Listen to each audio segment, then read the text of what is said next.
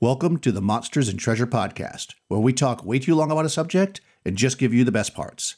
I'm Daniel Norton of Bandits Keep, here as always with KR King from D&D Homebrew. How you doing there, KR? Just practicing my quick draw. Yeehaw! You know, Daniel, I've been playing in a Pathfinder campaign where we are using guns. In fact, my character in the campaign is a gunslinger. He's a pistolero, and they have all these rules on shooting guns and the type of guns, and obviously gunpowder, and they have you use that in other elements. And I'm having kind of mixed feelings about this as I'm playing, but I'm wondering what you think in terms of, have you used guns in your campaigns? Have you played in others with guns, and what do you think about introducing that technology into a D&D campaign? Well, I think there's two ways that I've seen it handled, and I'm not super satisfied with either one, to be honest with you. So way one is, okay, it's a gun. Just treat it like a crossbow. It's just flavor. Cool. But a gun, and that's probably the simplest way to do it and what a lot of people would do. But if you do that and you still have a world with crossbows, like, why wouldn't you use a gun? Because the guns are always going to be smaller. I guess it would make noise. That'd be the reason, I guess. So, like, it kind of makes the guns not worth it unless you're doing like a Wild West game and you're just hand waving all that. The other way is they make it really complex. And the thing is if you're playing D&D and you have your guy in plate mail armor, the reason why people stopped wearing armor was because guns just go right through it, right? So a gun becomes super powerful. So perhaps as a magic item, it'd be useful. I have played in systems that are pretty good, and they limit it by making it harder to use them multiple times. So you use like a flintlock, and it takes like 2 rounds to reload it, and you can't do it if you're being engaged, and this and that or whatever it might be. And I think those systems are better because then that's actually probably more realistic too, right? People would fire off their muskets and then charge in with their swords, right? Because you wouldn't sit there and keep reloading and let in the time when people were using firearms. If you're putting your D&D world in this kind of late medieval or whatever you want to say, I'm not sure about like the Asian use of it. I know that like in China, for instance, I know there was gunpowder a lot earlier that was used, or at least for larger assaults like cannons and stuff. So I don't know how that played out as far as armor and stuff, but I do know that, like, in the Western European setting, which is where a lot of D&D falls, like, yeah, your plate mail is nothing against a bullet; it just goes right through it. So why wouldn't you use a gun if they're available? Yeah, I think, I'm always intrigued as to why guns came up. We had alien ships that would crash land, a spaceship. I think it's even mentioned in one of the very first books as an idea of just like alien technology, or the first module, Blackmore has alien stuff. But those always, we had a laser gun and it just ran out and it was like a magic item. It was basically like, does a certain amount of damage. And then you could never fix it because it was technology we didn't understand, right? And it wasn't magic and all that kind of stuff. I feel like when you get into guns, just what you're talking about, you think about the early or late medieval period with like arquebus, right? Those were very difficult. You had to set them on a stand oftentimes. They were heavy. They misfired all the time. They were very crude. It was the beginnings of using guns. And as you said, they very quickly, once the technology started to advance, they superseded armor. They just changed everything. And is that what we want to do? Because I feel like we're introducing them kind of for flavor, and yet the technology begins to bump against what, the mood of the campaign or whatever. The other thing is, like the game I'm playing with the Pistolero, what of course always happens is everybody wants options. Right. So they have all these advanced weapons they introduce to the game, which I've just gotten a new pistol that now I can shoot twice as fast and I do like double damage and all this. Like, what is that? Is it an advanced pistol? Because again, armor is useless again. It's just like, really? A crossbow bolt is not going to penetrate the same way that a projectile sent by gunpowder is. Right. Now, so I have never used Pathfinder guns. I've never played Pathfinder. And do they just go through armor, or do they just negate all armor when you use a gun, or no, it's just a regular weapon? It's just because it's a regular weapon. So they don't incorporate that into the rules. So there is an element of... So they take it's a crossbow rule. And what's interesting about that too, so in another system that I played in, which I thought was really cool because I mentioned this before, them making noise, right? That'd be the one downside to a gun. If you're playing with that level of detail, right? If you're going to keep that in mind. But in that system, if somebody is use a gun in the presence of somebody who's never seen a gun before, they have to make like a morale check. So that's kind of cool because you can actually do the thing where you shoot your gun in the air and they run, for the fiction. So I think something like that is cool. And then you have to think about the idea, well, I'm in a cave sneaking around. Do I want to use a gun? Because there's no silencers on your musket, right? So if you start getting a little crunchier, for lack of a better word, with the rules, I think guns can be good because they do have downfalls. If you're using a matchlock, for instance, you got to keep it lit. If you're in damp conditions, it might misfire. It's super slow to load, as I said, keeping the gunpowder away from things, having all the things you need for it. So if you make it a resource that's powerful, but that can go wrong and that is difficult to transport and stuff, then I think guns become better and they become closer to what I would say what an OSR spell is, right? Like a magic user can sleep 20 people in OD&D, right? But they can only do it once a day. If you have a powerful gun that can pretty much kill, an ogre, but you can only shoot it, a handful of times during the entire adventure, then I think it becomes closer to a magic item, even if you can buy it. Well, and the question there is when you think of the actual way guns functioned, certainly the Aquabus, let's say, took forever to reload. Mm-hmm. That's why it was used in mass. It wasn't really like a personal weapon, right? It was used in mass, right? So you had Aquabus guys, and then they would either drop them and attack, or they would stand behind and be busy reloading while other people, whatever that was going on.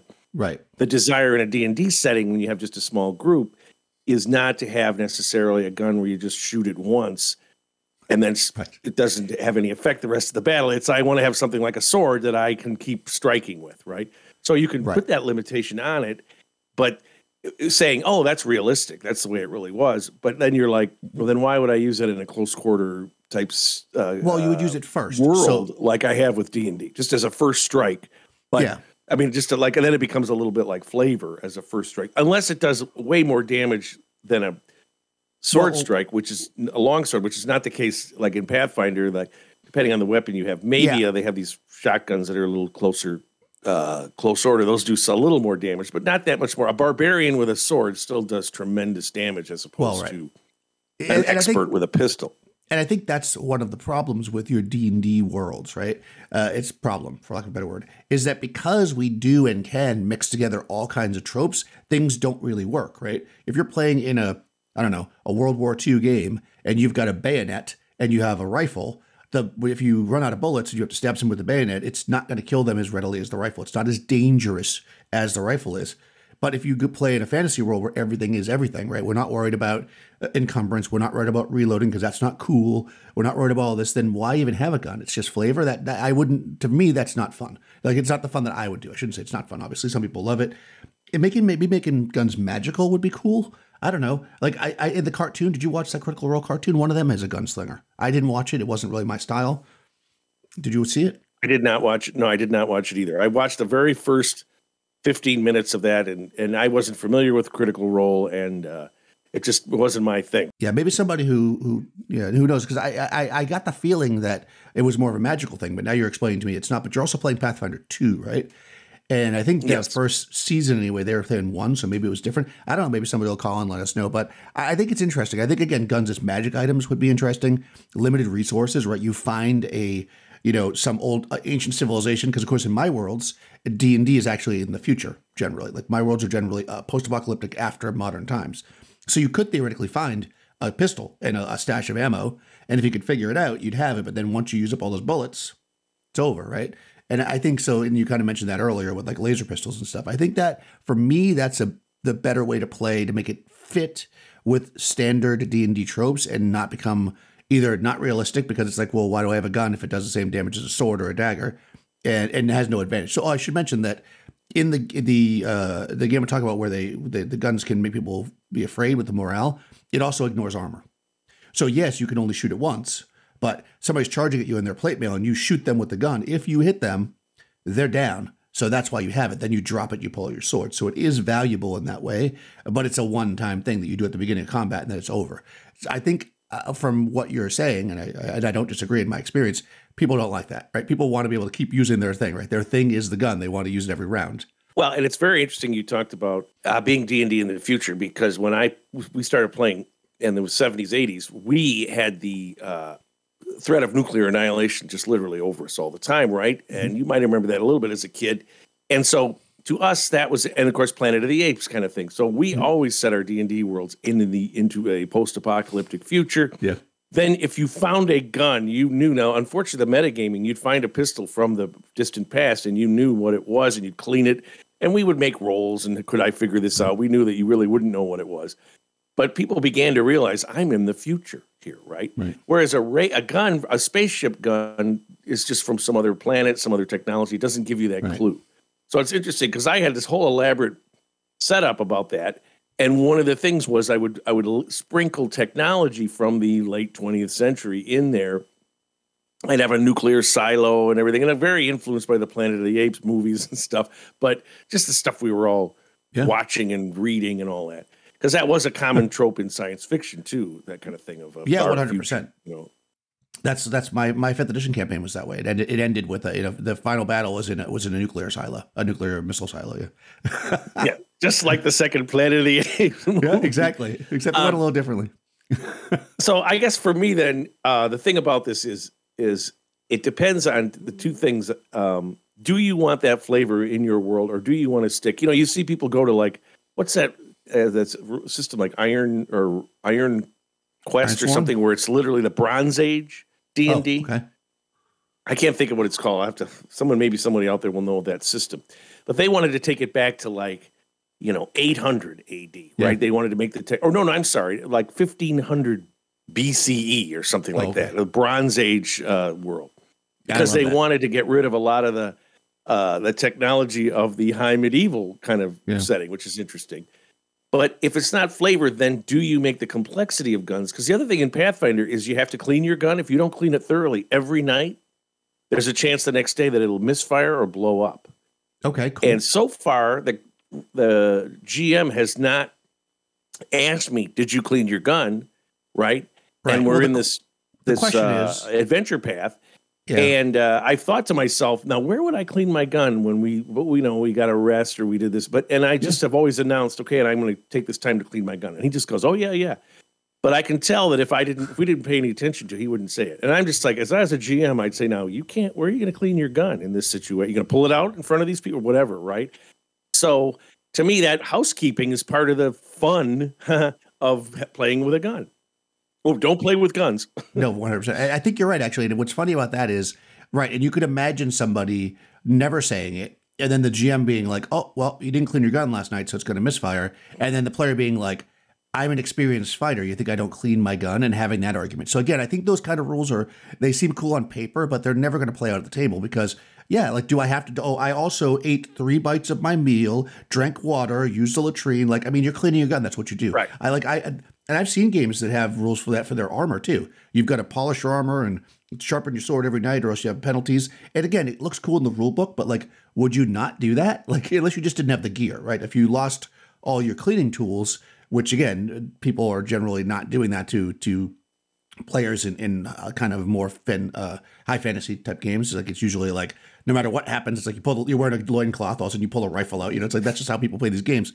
And which is fine. I also play them games like that. I'm not criticizing it. And but I think so. It's silly to even worry about that. You're a gunslinger. You have a gun. Of course you clean it. It's like. But I am curious because if it only does the same damage as everything else, but doesn't have any other real special effects, I wouldn't do it. It makes no sense for me to have it in the game. I want my things to matter. I've been doing chainmail, as you know, and I'll keep this short. And I have a new player who's been playing, and he was like, the first time we were playing, he was like, somebody hit him with a 2-handed sword, and he was like, oh no.